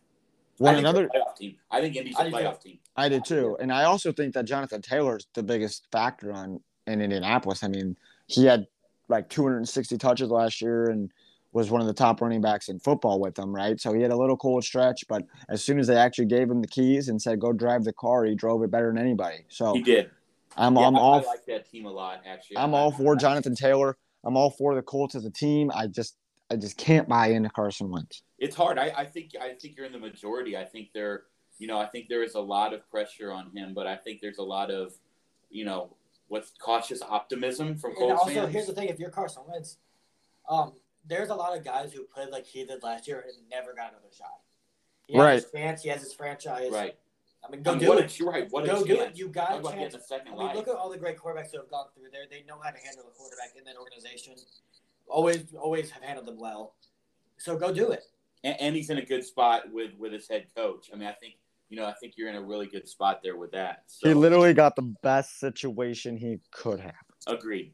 Yeah. So that's going to be interesting. All right, that was awesome to talk about football. Like I know I miss football. I'm more geeked about the NFL season than the NCAA season. So it's going to be awesome to have you on quite often so we can talk about this because I'm really excited about that. Let's switch gears real quick to the MLB. All right, because obviously we are in the heat of it right now. Yes. Just a couple news points just to get out there to our listeners and everybody. Looks like maybe Castellanos won't play this weekend. Microfracture of his wrist. That sucks. I mean, maybe it's a good break for no pun intended as long there. As Jesse no pun intended there. But he has killed the Cardinals. So going into Cincinnati, maybe we get help there. But I am one of the minorities. I think Caleb's with me here, man. I don't know how you feel, and I'll get your take. I am a massive Nick Castellanos fan. Yeah, I like Nick Castellanos. I liked him back in Detroit. So I don't know how to feel about the NL Central. I'm stuck. I don't know what the Cardinals should do, or I think the Cubs are going to sell, but who knows, right? So the Cubs are in full sale. And they've got a what's it called? They got a garage sale sign pointing towards Wrigleyville. they're getting people out. You can't trade Jock Peterson and then not. We're going to get to that here in just a second. Just one more piece of info. The Dodgers acquired outfielder Billy McKinney from the Mets today. So we know that he's probably going to go hit 340 there. He'll probably hit 20 home runs in the month of August. He's a good player. And he is a good player. I'm just saying that's what happens in LA. I can't believe the Mets and the Dodgers making a trade. Yeah. That's crazy because they're both looking to add. Yeah. So I guess the Mets, that means Stevie Cohen's got some up his sleeve coming soon. Yeah, I think it also tells me that Mookie Betts' injury might be a little bit more serious than what that's what I was thinking. That's exactly what I was thinking. That's what I read out of that. I think they also want to do as much as they can to get Chris Taylor on the infield at second base and get him out of the outfield. What about Gavin Lux? I mean, when's Corey Seager coming back? That team's got a lot of things up in the air. I think that's the problem. And as dominant as I think they're going to be, it seems like everything has gone against them this year. Yep. We won't get too much into Trevor Bauer, but all that shit is going on. Yeah, I don't even want to talk about that. And then you got Corey Seager's injury. Bellinger broke his leg. Yep. And he's been back, but he hasn't been Bellinger. It's been a weird year for them over there in LA. Big win for the Cardinals tonight. I will tell you both. I was legitimately ready to come on tonight and just say I'm done with them. Like, I've been a fan since 1982. I remember the World Series. I was 8 years old. My dad let me watch the World Series. That was kind of my introduction to baseball. Willie McGee is still my favorite Cardinal of all time. I was ready to come on the air and literally announce my divorce from the St. Louis Cardinals. I am not lying. Your generation, both you guys are about the same age. The generation of loving players versus teams. I was about to just go all in on that. I hate you. I hate that so much. If you can't stick with them when they're bad, they do deserve their good days. Well, maybe I don't. But that's that being where I am said, right now. I fully plan on blasting all of them right now because I just can't understand how a team can be so It seems like this is the thing I was thinking today. I was at work and I was bored out of my mind, so I was just thinking about baseball. Everything that we would have said that they needed to do to be a good team this year has happened. Mm-hmm. Barry Bader and O'Neill have stepped up. Oh, huge. Yeah. We got Nolan fucking Arenado. Paul Goldschmidt's been Paul Goldschmidt again lately. Tommy Edman hasn't been great lately, but he had a good start to the year. He's serviceable. Dylan Carlson has been really good. Everything that we would have said if this happens, that we might be a World Series contender, has happened, and we're on the verge of not being a playoff contender. And we're 7 games out. And I just don't. In my head, it's like, what is going on? It has to be. It seems like it's almost like you took a team of individual players, and they're not a team. Yeah. Because they do, like, you have one hit, everyone has 2 hits a game, but it's just spread out through 9 innings, and I don't understand it. It's the craziest thing I've ever seen in my life. Matt, what are your thoughts on the Cardinals? Oh, I think we're a lot away. I think we are a lot away. I can't buy into the notion that as soon as Flaherty and Michaelis come back, we're all automatic contenders. I can't buy into the notion that acquiring Arenado was all we needed. I still think we need more, and I think some of it actually falls on the coaching staff. I don't think Mike Schilt is a good coach. I don't think that Jeff Albert has done a necessarily good job, and I don't understand why every single time I've thought about it, it hurts my brain to think that why do hitters come to St. Louis and get worse? I just don't understand it. And they leave and get better? I just don't understand it. I mean, the one exception was Matt Holliday. I think he came here and it was still good, but outside of that, I can't think of another hitter that came to St. Louis and was drastically better. I agree, and I have been saying this for 4 years now, and people look at me like I have 2 heads. But it is true, and there are questions that I believe need to be asked. Like, we don't know what Matthew Liberatore is going to become, right? So everybody, and I was one, shouting from the rooftops, oh, my God, why did we give up on Randy? Look, I get it. He filmed Schilt when he shouldn't have. I still think that stuff. There's Fam's gone, right? Fam piped off. They got rid of him. Rosarina does that. Adolis Garcia. Third. Do what? I said Adolis Garcia. Yeah, right. Like, I think there could be something to that. I don't know. I'm not in there. I'm not in that organization. Fit the Cardinal way because don't even get me going on the. What about Colton Wong? Stop saying that. It is such a weird thing to me. The Cardinal way. Well, what the hell is the Cardinal way? Because the Cardinal way used to be don't accept mediocrity. They never accepted mediocrity. Either they sucked or they were great. Now they're the most mediocre team I have ever seen in my life. It is so crazy to me how you win a series against the Giants, 2 of them recently. You can put the Cubs away. They have an opportunity this week to send Chris Bryant, Baez, and Rizzo, maybe all 3 out of Chicago this week. And you lose 6-1. You're up 6. You're up 6-1 and you lose. How does that happen? Why is Luis Garcia on a major league roster? He got DFA'd by the Phillies. If you can't pitch on the Phillies in the bullpen, you can't pitch in AAA in the bullpen. So I just don't. It is so like Justin Miller has a great inning, looks dominant. His stuff is disgusting, and you say, "Oh, well, you know what? We're just gonna take him out because it's either Gallegos or it's Luis Garcia." No, it's not. You have other guys in the bullpen. I don't know how TJ McFarland did what he did tonight, but that was also stupid. But it worked, so we'll do it again tomorrow. Yeah. I don't understand. What drove me crazy. What bothered me the most last night was his post-game press conference. Schultz, like the guy asked a question, right, and then he says, "Well, what would you do?" And he says, "Well, I probably would have gone to Guy." Which, by the way, I was screaming in here. I would have started with Gallegos in the 9th inning if you didn't keep Justin Miller. If you didn't keep Justin Miller in, Gallegos was to play. And he's like, "Well, I would have gone to Gallegos or Reyes." And Mike Schilt loses it and says, "Those guys every night." But you can't. But hold on, he just did that in that game. He threw them all. Well, you just throw them in the wrong order. Here's the problem I'm having with it. Well, don't come out and say I can't throw them every night when you just threw them. The thing that was so obvious, like, do you know what I mean? Like, what are you doing, Mike? Okay. The thing that was so obvious to me of why you keep Justin Miller in, the 3 batter minimum rule. So Justin Miller goes out there and looks shitty. He has a 2. You can take him out whenever you want. Luis Garcia goes out there, and to be fair to Luis Garcia, he struck the guy out. He did. He shed 2 I outs. know he just had a great moment, but goddamn, catch the ball. Right. Or you at least block down and get down and get. He has had a lot of lazy moments this year. If he is too tired to be able to play as much as he's playing, then he needs to sit. It's that simple. Or it's either his talent level's not there or his focus isn't there. It's one of the two, and whatever one it is, they got to figure it out and address it.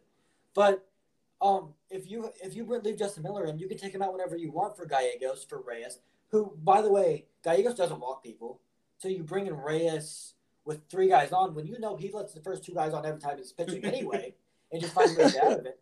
Why would that in your head make any sense? And say Gallegos comes in and gives up 2 runs. Still a safe situation, still bring in Reyes. There were so many options, and he chose literally, like almost purposefully, it seems like, chose all of the wrong ones. Like, in my opinion, as a former, again, high school, let's relax here, but as a former coach, Luis Garcia is the guy that's on your roster that you throw when you're losing 12-1 or you're winning 12-1. Well, to be fair, that's it. Hold on, that's it. It's not the 9th inning of a 6-1 game when you were in a pennant race. Because 6-1 sounds like a lot. It's not 12-1. Let's calm down on that. We're not in a pennant race. We're trying to get. Well, no, we are because the Brewers are letting us back into it. We're trying to get into it. But what I'm saying is that's why he's on your. He's your 26th man outside of Kisner, who they won't play because he's a catcher. But that's why Luis Garcia is on there. So either you leave Miller in or you bring in. But to be fair to Luis Garcia, Yachty has to make that play. Paul DeYoung does too. And Paul DeYoung has to make that play. So that's 2 outs right there that he probably could have gotten. And that poor guy's ERA now is 27. But you don't go to the guy with a 27 ERA anyway when you're up 6-1. You just don't do it. Matt, what do you think? I agree, actually. I think that there was a bunch of other options, and I also think that I think there's just fundamental problems in St. Louis right now. I don't think it's an every night basis that I can expect this team to win a ball game. It's not an every night basis. I expect a certain player to get a hit. It's tragic that you don't have a solid 5 hitter after Arenado and Goldschmidt. It's tragic. O'Neill too. I think O'Neill has made massive progress. He's incredible. Yeah. He's the most. Should have been an all-star. He is the most consistent hitter on the team. And I don't disagree with that. Bad slump the whole year, besides the first 2 weeks. Right. And every other player, no one goes on a slump once every 3 weeks. Goldie was in that lull for a month. And Carlson, we saw him. He's breaking out of it now. Yeah. But he was on one. The only guy who's been consistently with the team and performing is Tyler O'Neill. Every night, he doesn't go out there for 3 straight games and look like he doesn't know how to hit a baseball. I don't remember the last time he was hitless in a series. Well, he had that funk where we in LA maybe, where he had that little funk, but then he's facing LA pitching. Right. But before that, he was in Arizona and hit 5 bombs. Right. So he's been the most consistent hitter on the team. He needs to be batting second, and Yachty needs to move as far away from the 5-hole as you could possibly get him. No, I wish I could scream that in Mike Schultz here. It doesn't make any sense. But he won the game for us tonight, so right. That's true. Fair enough. Whatever. If he wasn't there, Well, so I agree that Tyler O'Neill's been actually massive improvement. I actually was not on the Tyler O'Neill fan, bus, truck, train, boat, ever. So, right. I don't think anyone was. Right. So I think that's the problem. I mean, he's your 5th hitter. I would much rather be more comfortable if he was my 6th. Like, he's our 4 hitter. Yeah. Tyler O'Neill needs to be in the number 2 slot every night. Yeah, there's no reason Goldschmidt's batting 2. I don't. That doesn't fathomly in my head make sense. I don't. No, it doesn't. And the only person that makes sense too, evidently, is Jeff Albert and Mike Schultz. Those are the only 2 people. And I know that Goldie's been hot, and I know that the people will come out of the woodwork because, listen, I've gotten blocked on Cardinal sites for even mentioning that I don't think Goldie should hit second. But they get mad at me. The people, the Cardinal fans out there do not like me. Ideally, though, Goldie hits a double today. If Nolan was hitting in the 3 spot like Nolan has hit in his whole career, it would almost. He isn't in the 3 spot. I know he's in the 3 spot. If he was hitting in the 3 spot like he can, then that move would make some sort of sense. But to me, to not have Goldie behind Nolan when Nolan's struggling so bad, he's not getting anything to hit. And if you put Tyler in front of him, please give Tyler O'Neill fastballs. He has like the quickest hands I've ever seen. He has quick hands. Sometimes his hands are so quick that it's weird to me. But in his swing, and sometimes it hurts him. His swing, sometimes his hands are too quick. Yeah. His swing, it's changed so drastically. He used to have that weird chop. It's actually genuinely looks like a good baseball swing. It does. Him and Bader both have made strides that I didn't think either of them had in them, but it hasn't mattered, which is so weird. And the thing is, we've seen Paul DeJong get hot in July, and that's the key to me. That's your number 5 hitter, who is the key to this team if he is going. Because then what you do is you could put Bader in that 6 slot, Yachty in the 7 hole, Tommy in the 8 hole. That's a pretty damn good lineup, especially in the NL Central. What do you think, Matt? I agree with that, and that's another thing is Paul DeJong. Beginning of the season, I was proclaiming my love for Paul DeJong. I absolutely loved him. And I was telling people, I was like, oh, I'd rather have Paul DeJong at his cheap contract than Lindor at his most expensive. And I was all over. Ridiculous thing to say. Well, no, I money wise, but yes, it's not. Well, yes, now it looks ridiculous as he's batting 195. Right. But I just don't. Again, I just don't see how even if this lineup is all clicking, which I don't see ever happening this season. If it is all clicking, I still think we're a piece away. It's been clicking the last 3 days. Today was a little bit tougher. Well, you say Kyle Hendricks. That's Kyle Hendricks. But the last 2 days, they were the opposite of the problem. They all clicked. Yeah. All of them. They had production up and down the order, mainly because of Harrison Bader. When you have Bader, I'm not. Oh, sorry. When you have Bader down there, here's my question to you. I understand. I wish I could stop getting hopeful, but I just always do, and it's a problem that I have. But if they are able to win tomorrow, and then they go in and they play a 3-game set against Cincy. Yeah, 3. They take 2 of the 3. Then what are we looking at? Are we looking? That's 3. That's putting a lot of pressure on. 4 out of 5 series wins, and the ones they didn't win was a split with the Cubs. Right. That they probably would have won because Waino was going the next day. So, do we now believe that they've turned a corner, or is it a fluke that they're beating? They beat the Giants twice. A really good baseball series. Yeah, it's a really, really hard team to beat. Yep. They just play the game the right way. Their hitting sucks. I don't know how they're so good, but they just win games.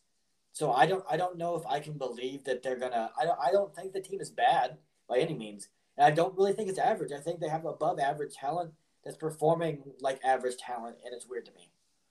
So I'm on the fence with that, and if I were like I said, if I were to bet on that, I would say it would be a fluke. Like back in 2011, we saw a team almost kind of similar to the way we have it now, with Pujols and Berkman, and then not really much threats. Like you're scared to pitch to them after that. Yeah, but I don't. Yeah, so you had Holiday as well. Maybe another, like I said, that other piece that could rejuvenate an offense. And as soon as 11 got hot, they could make that run. I don't think the Cardinals can get hot and make a 3 to 4 week run that's going to be necessary to make us contenders. And that's why I'm not necessarily contingent on selling Gorman or Libator or any of our key pieces down in the minors to sell into the season. I think I would just hold pat. Yeah, I think that's interesting. I do think it's, and Caleb and I were talking about this earlier, I think what's really interesting also is I think we played the Brewers 10 or 12 times in the next month and a half. I mean, that could be your year. You can't go 6-6. Well, that is your year. Right. So, here's what I think. If we had Mike Godar on last week, and he was talking about this as well, and I agree. We are in a spot now by getting Nolan that it's going to maybe force ownership's hand, because we've seen them stand pat for years since really if we're going to be honest, since the Holiday deal and then the deal in 2011, because you had a guy like Tony who would go kick in the door and say, "I'm not walking." Okay, that's not what we're talking about right now. So, but he would go kick in the door, and then he would say, "I'm not leaving until you get me the guys I want." And then we didn't hire Terry Francona. That can go on and on and on. But this year, I think it might be valid to say, how are you going to go in and look at Nolan Arenado and say we're just standing pat? And I think honestly, with the amount of people that are going to be available out there, I think you can probably add 2 pieces to this team. Plus, you're getting Jack and Miles back, and Ponce. Let's not forget Ponce who was dominating in the bullpen there at the end before he got hurt. But I think you can add maybe a bullpen piece, maybe a starter, and maybe a bat without having to give up Liberatore or Gorman. I don't think we need to add a bullpen piece. I think when Jordan Hicks comes back, he's the guy you want to add. I don't know if you're getting him back this year. They said he's quietly coming back. Mid-August. Yeah, coming back. Well, I mean, but I think, and there's 2 ways to look at that Nolan Arenado thing. One is excitement, if that is the case, and they're they feel pressure to make a move. It's exciting to see what they could possibly go out and do. Right. 2, all of our trades bites in the ass. We either get someone who I mean, the Nolan one was great. The Goldie one was great. Wouldn't take either of those two things away. Marcelo Zuna, we gave away this year. Really, honestly, if you look at it, Zach Gallen and Alcantara on this team, we're competing with the Brewers, maybe ahead of them. Right. But so I don't. If Gorman or Liberatore are traded, I'm selling all my Cardinal stuff because those two guys batted. One was batting. Gorman was batting third in the Futures game, and Liberatore was starting it. Yeah. And if you trade either of those two, well, two of them. If you trade either of those two guys, which I don't think they will. I don't either because they're both white. I'm just kidding. But if you trade either of those two guys, can we cut that out? I don't know. If you trade either of those two guys, then I'm gonna be very upset. But I kind of want to trade Ivan Herrera is a guy that I'm not high on at all. I don't think they're going to trade him. Some people are. They love him. He's been like 250 in the minors every year he's played. I think he's a guy that a lot of guys. I don't know. I don't know who we can get that can drastically change. Because I was talking to this Joey Gallo. There's like hold on, what, Matt? Joey Gallo. Yeah, we're in agreement there. But Joey Gallo is going to require a lot because the Padres want him. They have one of the best farm systems in baseball. The Yankees want him.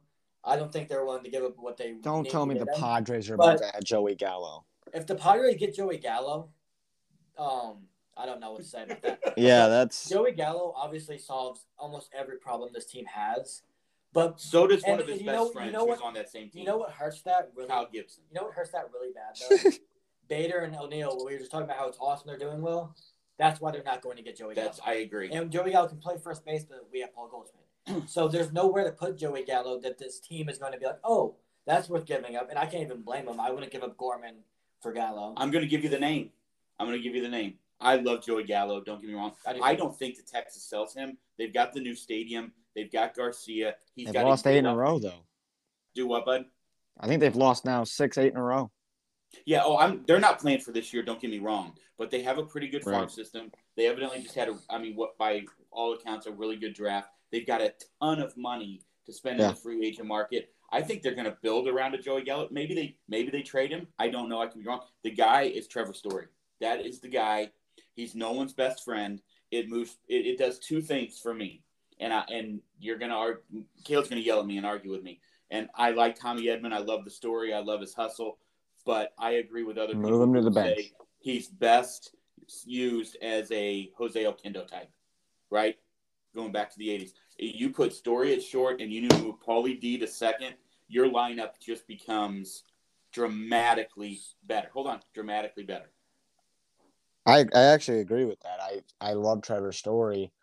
I just don't love the fact that it blocks Nolan Gorman. I don't think it does. And here's why.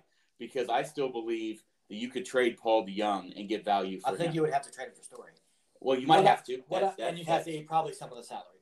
But if you want Trevor Story, and do you think he makes you a contender instantly this year? Absolutely. I'm talking World Series contender. Absolutely.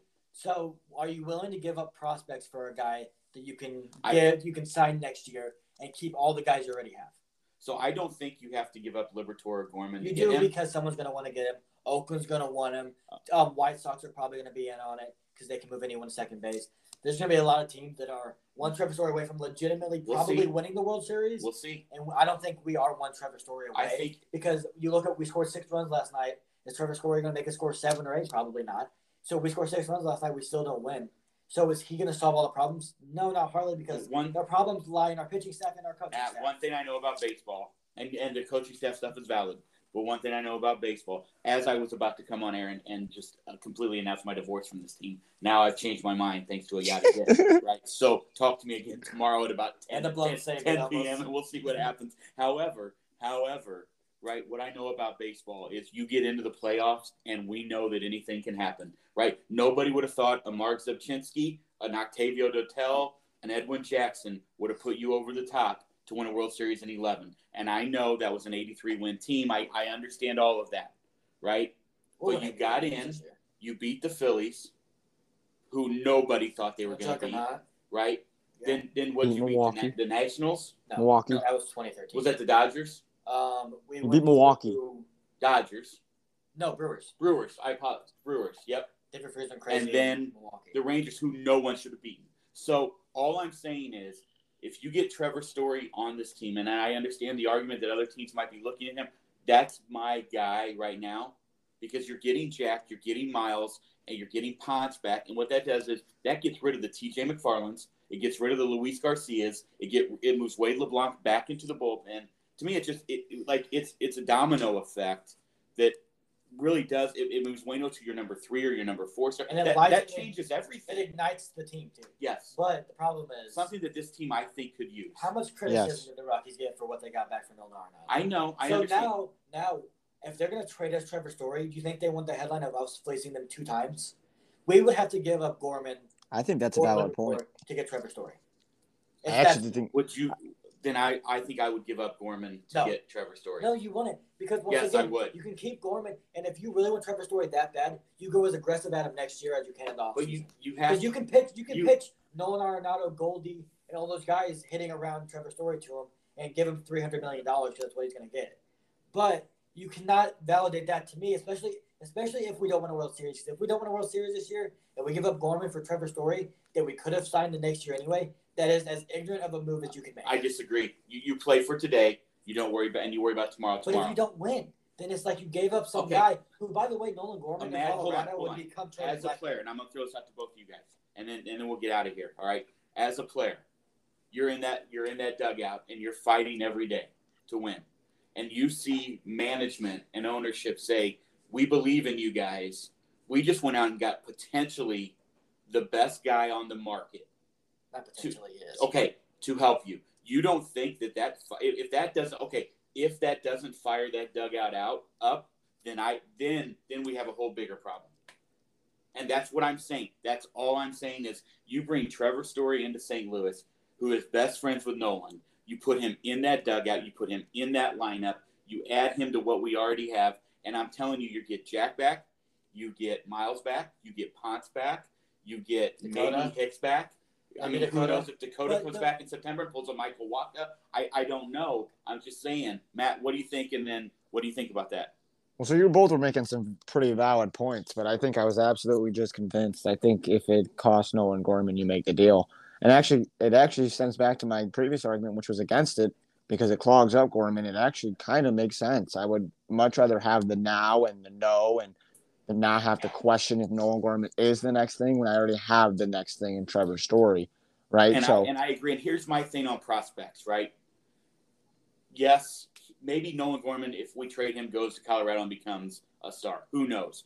But in that deal, you are getting a guy that you know. Like, he's a superstar. Dude. You know what I mean? You're not just getting a guy. You're not getting Kyle Gibson, right? I mean, who I like. But I'm just saying that's not. He is a guy. You're getting Trevor Story, a game-changing bat who if he comes here in a trade, he's not leaving. He's not I will tell you that right now. And that may be true, and that would be the key. If you can guarantee to lock him up, then okay, I'm in. Well, I don't think they would trade Gorman if they couldn't lock him up. Hold on, what did you say, Matt? I was going to say I don't think they would trade Gorman without the know that they could lock him up long term. I agree with that. Nolan Gorman's ceiling, if that's Trevor Story, then that's awesome. Right. Because not many people become Trevor Story except for Trevor Story. He's top 3 shortstops in baseball, in my opinion. I think he's the second best. No, third best behind Turner and Tatis. But I just don't know if that helps us. If it helps us win, so it's almost like a thing where it's going to be hindsight's 20/20. Because if they win with it, right, then I'm okay with it, and if they can keep him. But if they do that and Trevor Story leaves, then oh my God, I would have a heart attack. And I might drive up and meet John Mosaic in a parking lot. I think Matt's point was valid, and it's what I will stick to here. And this will be the last thing I really say about it. I think if you get Trevor Story over here with Nolan, I don't think he's leaving. I think you're the one that made that point. Well, so I want to say, Matt was saying my point was like getting rid of Gorman. I think it's worth it. I would not. I would try not to get rid of. I would not get rid of Liberatore. No. If I would do all I can not to. No, you don't. I would do all I can not to. Right, Matt. All right, buddy. What else? Anything else you want to hit on real quick? Well, I did want to mention that with the Story thing, and it's Caleb was saying that if you don't win this year, I don't think that's it. I mean, if you resign Story, you have Story, Arenado, and Goldschmidt for at least the next 3 years. Goldie's locked up. Yeah. Right. So you have that nucleus that you have O'Neill now batting 5th. You have Bader and Carlson and O'Neill. Right. You have other guys that can. I agree with all of that. I do. I agree that Trevor Story would make this team moving forward a contender for actually winning a World Series. Because recently we've been in the playoffs. We've never contended for a World Series. I don't care that we got to the NLCS. If anyone thought we were winning the World Series, you were a psychopath. But what I'm saying is, if we don't win this year, and we go get Trevor Story and we lock him up because he wants to be here, and we trade Gorman, but we don't win, then you could have had Gorman and Story the next year. But you don't know that. That is what I'm saying. But that you is don't the problem know that. You know that there's a good pitch here for Trevor Story. You know that already. And there is now I'm actually convincing myself that you're right because if someone else goes and gets Trevor Story and he loves it there, then that's an extension waiting to happen, and I don't like that. Yeah. Okay, I'm in. Thank you. You guys have convinced me. All right. I think I convinced myself. Oh, Matt, anything else you want to say, bud? Hey, this was fantastic. I just want to say that I won some big money on DFS today, so it was a good day. Austin Gomber actually won me some money. Shout out to you, Tatis's bomb and stacking the Mets. Is that what you told me? Yeah, I stacked the Mets when they went up 7-0. I had Tatis's bomb. I had a Rosarina's big day. Yeah, and then Austin Gomber closed it out for me, the Cardinal, former Cardinal. Yeah, all right. Potential Cardinal tonight. Yeah, all right. Hey, listen, thanks again. Look, I can't give you enough shout-out for coming on here. We really, really appreciate it. This was awesome. It was good to talk some NFL. Always fun to talk the NBA, and then to finish it off with the MLB. We'd love to have you on maybe next week. I know you're a busy, busy man. But and then, obviously, as we get closer, I'd love to have you whenever, if your schedule allows it, to be kind of a regular on here to give our fans and our listeners a nice little tip on DFS as well as, pre-draft for fantasy football and just to talk some football and hopefully a Cardinal World Series run with Trevor Story. Yeah, it was awesome coming on, and I look forward to always coming on and chatting it up with you guys. It was awesome.